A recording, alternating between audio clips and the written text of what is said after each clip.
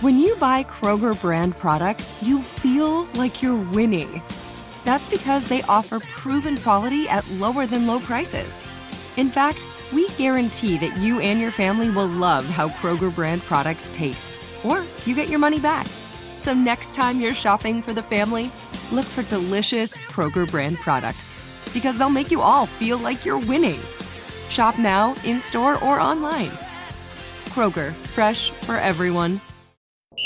You're tuned to The Drive on your 24/7 home of the black and gold. Steelers Nation Radio.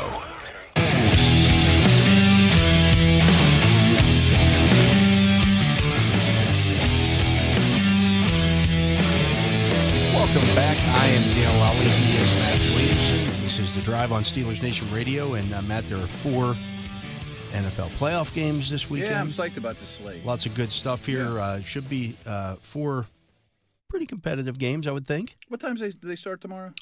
First game is 4:30 Okay. tomorrow. That would be the Jaguars at the Chiefs, the 4 seed at the 1. Kansas City favored by 8.5.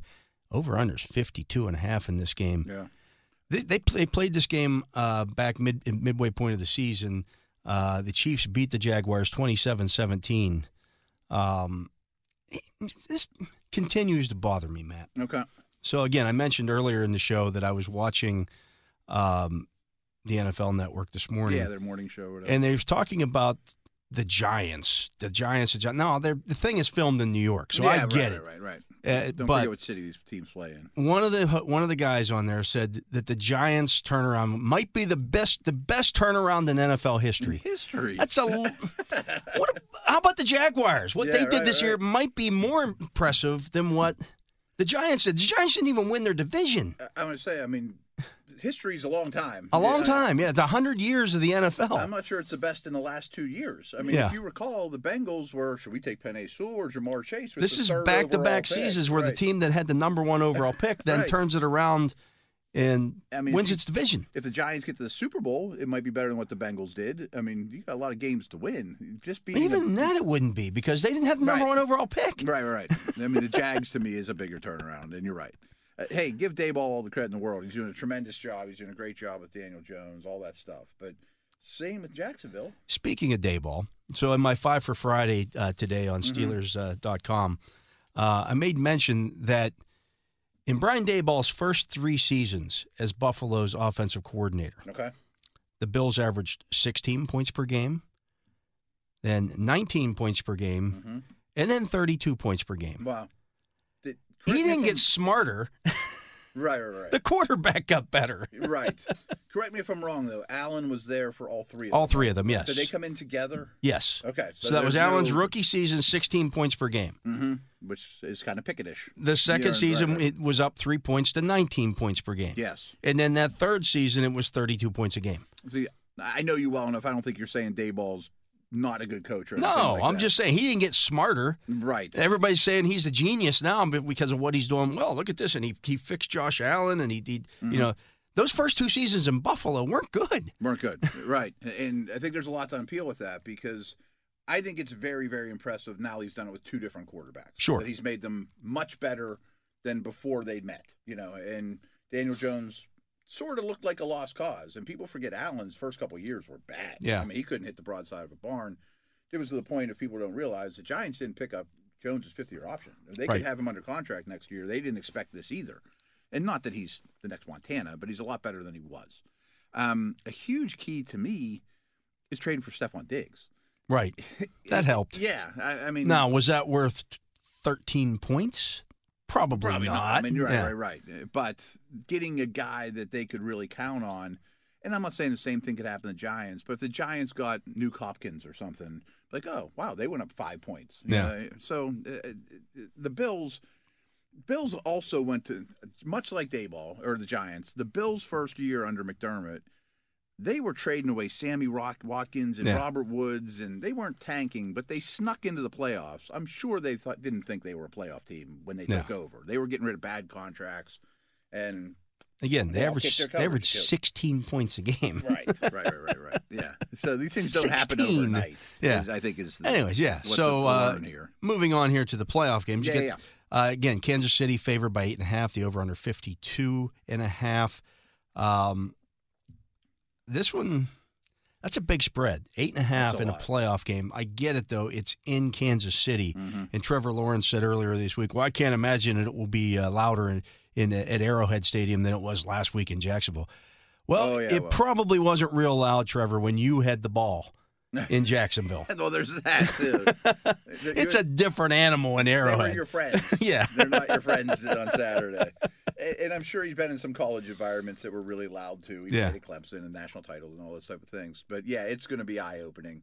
Do you get to, before I dig into the game here, too, do you get the same feeling that to know success of their own, I feel a lot better about the Chiefs' chances now than I did a week ago after watching Buffalo and Cincy. Like, my opinion of Buffalo and Cincy both went down watching last week's game, mostly because of injuries and Allen turnovers and allowing the Dolphins to hang around. You know, I think the Chiefs really benefited. I think some of that, though, was division opponent related. Third time around. I mean, that's the Miami stuff. That third time around for a division opponent is always going to be a slugfest because there's nothing you're going to do that's going to surprise those. Division opponent too. Yeah, right. You're not going to surprise those teams. Cincy more so just because of the O-line injuries. Well, that's a problem. That's a big problem. I'm lower on that team than I was going into the playoffs. Yeah. Both these coaches know each other really well. Peterson learned from Reed. I don't think Lawrence is close to Mahomes' level at this point. This is really the Jags' third playoff game in a row. Yeah. And now they're on the road against a rested team. I'm not saying they turn into a pumpkin or they're false or they're a mirage, but this is going to be a way, way harder test than beating the Titans, beating the Chargers. Jacksonville is 8-5 outright against the spread as an underdog this season. That's tied for the most underdog wins in a single season in the Super Bowl era. Wow. 8. Playoff teams shouldn't be underdogs 13 times, though. Probably not, but they were. Right. You know, and they won those games. Another little hidden stat here. Sean Hawkey's crew is doing the game. Oh, I know that's bad, but I forget why. Yuck. They second most flags in the league this season, 14.6 per game. Do you look at that like the same way we do like weather? And I look at it every week. Yeah. No, but like it helps the dog. If he's throwing a lot of flags, yeah. Well, here's the thing. So that his flags this year included 10 roughing the passer calls this season, which was tied for the second most in the NFL. The Chiefs have been especially sensitive about roughing the passer call since the Week 5 call against Chris Jones on an overturned fumble recovery. Okay. That from ESPN. So if you are a team, you'd hate to see a game like this turned on a roughing the passer call or something. Speaking of, we haven't talked about this one. All right. We didn't talk at all about the roughing the passer penalty in the Dexter Lawrence one? Yeah. It's awful. I mean, I thought it was warranted because he hit him in the face.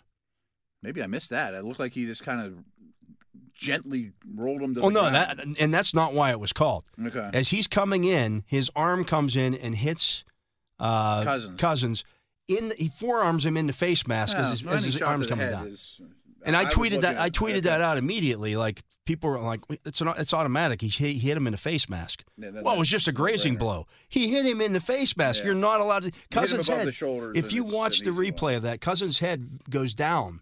He hits him in the face mask, and the head gets pulled down, and then the arm comes down to the shoulder, and then he rolls him over. It's different if you graze the helmet or something. But he hit him in the face mask. Then it's an easy one. Yeah. I guess I missed that because if that's true, then it's an easy flag. I had people calling me an idiot. I'm like, look, he hit him in the head. You're not allowed to hit the quarterback in the head. That's a cut and dry move. Yeah. Maybe they should have explained it better on the broadcast team or the ref when he made the announcement, shot to the head or whatever. That would have made a big difference. Right. But I guarantee you that's what it was called for. Because the way he dragged him to the ground was not roughing the passer. The passer, right. But a blow to the head is going to get you a call every time. So back to the pass rush. Huge key with Mahomes is don't blitz him. You know, can these guys get home or at least influence or at least keep him in the pocket with 4? I think reasonably well, but KC has really good protection. I think Chris Jones is a major problem, though. I mean, I like the Jags' offense. I like their line. But giving him a week off, and he can turn it off and on. I assume he's going to turn it on for this one. I could see him being a real problem. That's my biggest problem with him as a player. Oh, me too, yeah. You know. His highs are unbelievably high, and he takes 2 plays off. Yeah. 1st and 10 is different than 3rd and 8 for him. Yeah. No doubt. Looking at this, Eric Moody picking the Chiefs 37-27, Seth Walder picking the Chiefs 34-27. What you didn't mention is the Chiefs are like the worst team in the league against the spread. Yes, they are. Yeah, I mean, they are not blowing anybody out. No. They could in this one, but I say that every week. And But they even, don't. again, that first game was a 10-point game. Mm-hmm. So we'll see. Yeah. We'll I don't see. know what I'd do with the spread. I think the Chiefs win. Yeah. Well, the way it's set up, you might just go, 8.5. I'll take 2.5. Yeah, I see what you're saying. Right. You have the 6-seeded Giants at the first number 1 seeded Eagles. That's the 8:15 game Saturday night. Philadelphia favored by 7.5. The over/under 48. Speaking of moving that line 6 points. Mm-hmm, mm-hmm. I get the division game stuff and beating a team the third time and all that. That always kills me. It's not so hard to beat a team 3 straight times. I hate that cliche. If you were the better team. Right. I mean, it's still 60 minutes on a different day. Team A is better than Team B. I've seen the Steelers do it a whole bunch of times. Yeah, with division opponents. And it's also a misnomer that the team that won the first 2 usually wins the third one. It's not like it's even 50-50 in history. I mean, there's not that many instances in the 50 years where a division it's an old coaching cliche that you tell your team because you've beaten the team the first 2. Right. Oh, These it's guys really hard to beat a team 3 times. Well, history says not so much. Because you're really not beating them once. The 2 are in the bag. Yeah. I mean, you really have to beat them once to make this happen.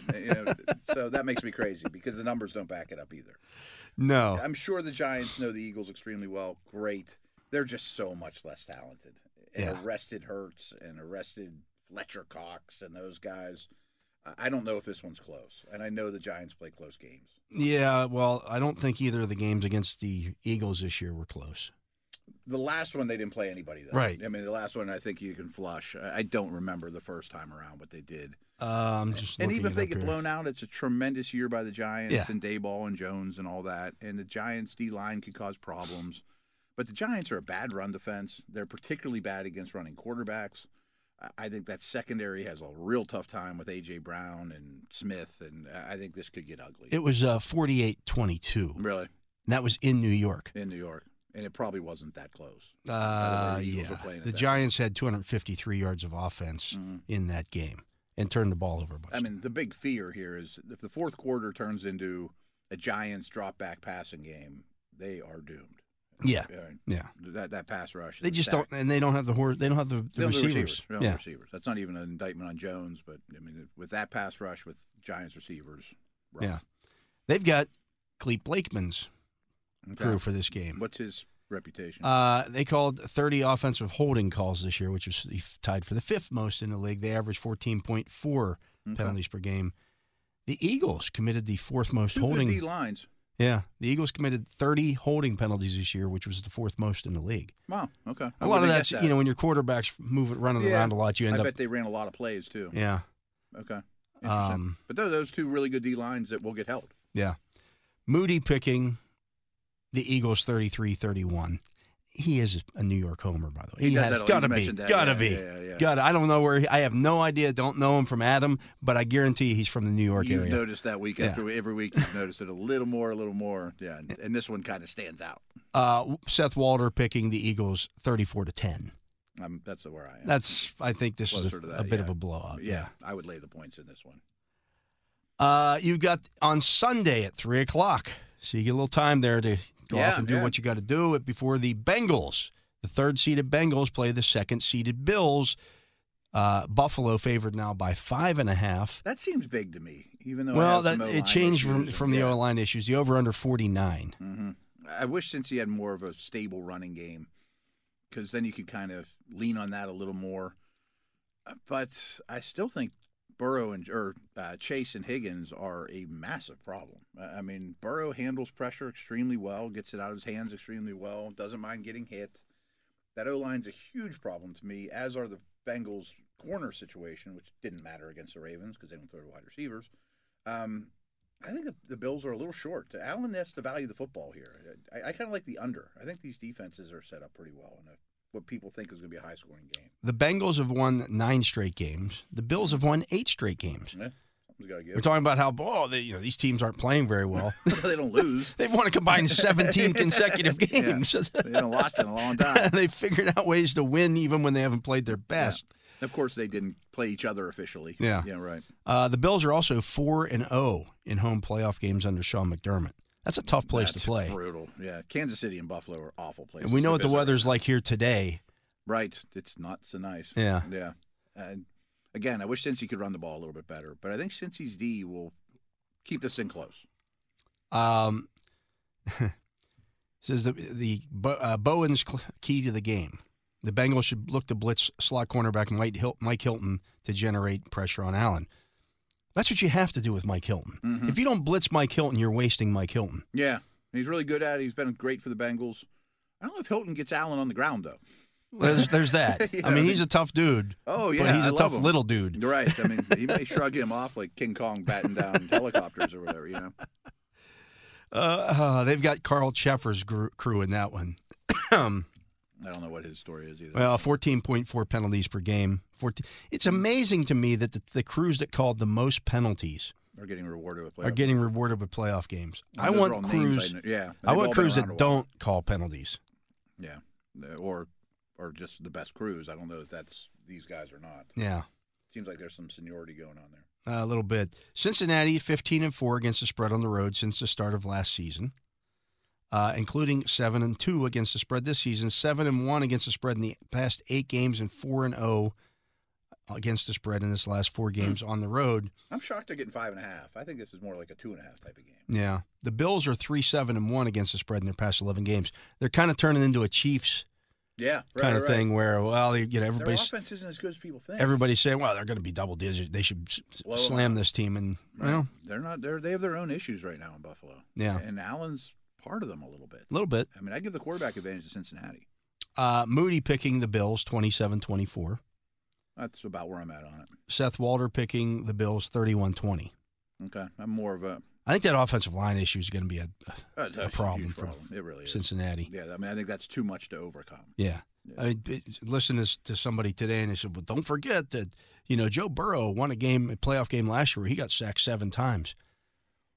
I think it was 8 or 9. Or whatever, 9, whatever it was. That's outside the norm. That doesn't happen. It's never happened in history. To expect that to happen again against a much better team than what the Titans. Yeah, you said that off the air. Yeah.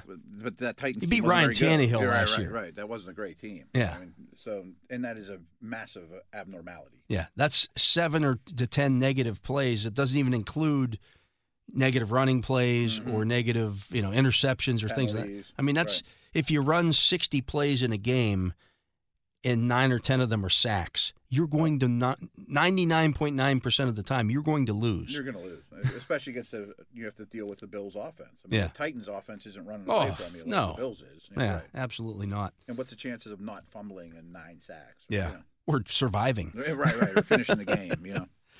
And then the 6:30 game on Sunday. This might be the best game of the week. Yeah, you get Certainly the Sunday game. 5th-seeded Cowboys at the 2nd-seeded 49ers. 49ers favored by 4. Is that the smallest spread of the weekend? No. Yeah. Now it is. Yeah. It is. The over-under 46.5. Is this the game that Brock Purdy turns into a pumpkin? See, I do that Peacock and Williamson Yeah. podcast, and of course he has a stick going where this is the next Tom Brady. He doesn't believe that. Don't get me wrong. Yeah. But he watches every snap and studies them like we do the Steelers. And he's a believer. I'm not. I mean, I'm a believer in McCaffrey and Shanahan. Yeah. Very, very much so. Right. And what Purdy's doing is unbelievably impressive. They average 35 points a game with him as a quarterback. Now, when I watched the wild card round, I looked at the Vikings and Seahawks and thought, these are embarrassing defenses right now. Yeah. And those receivers, and I get that Shanahan manipulates the defense, were so unbelievably open. And there was a next-gen stat that like 2 of his attempts were within a yard of coverage or not. Everyone else was 2 yards or more. Like, everyone should complete these, and he is gutsy, and I guess he has a great understanding of the offense. They haven't had to scale anything back to his credit.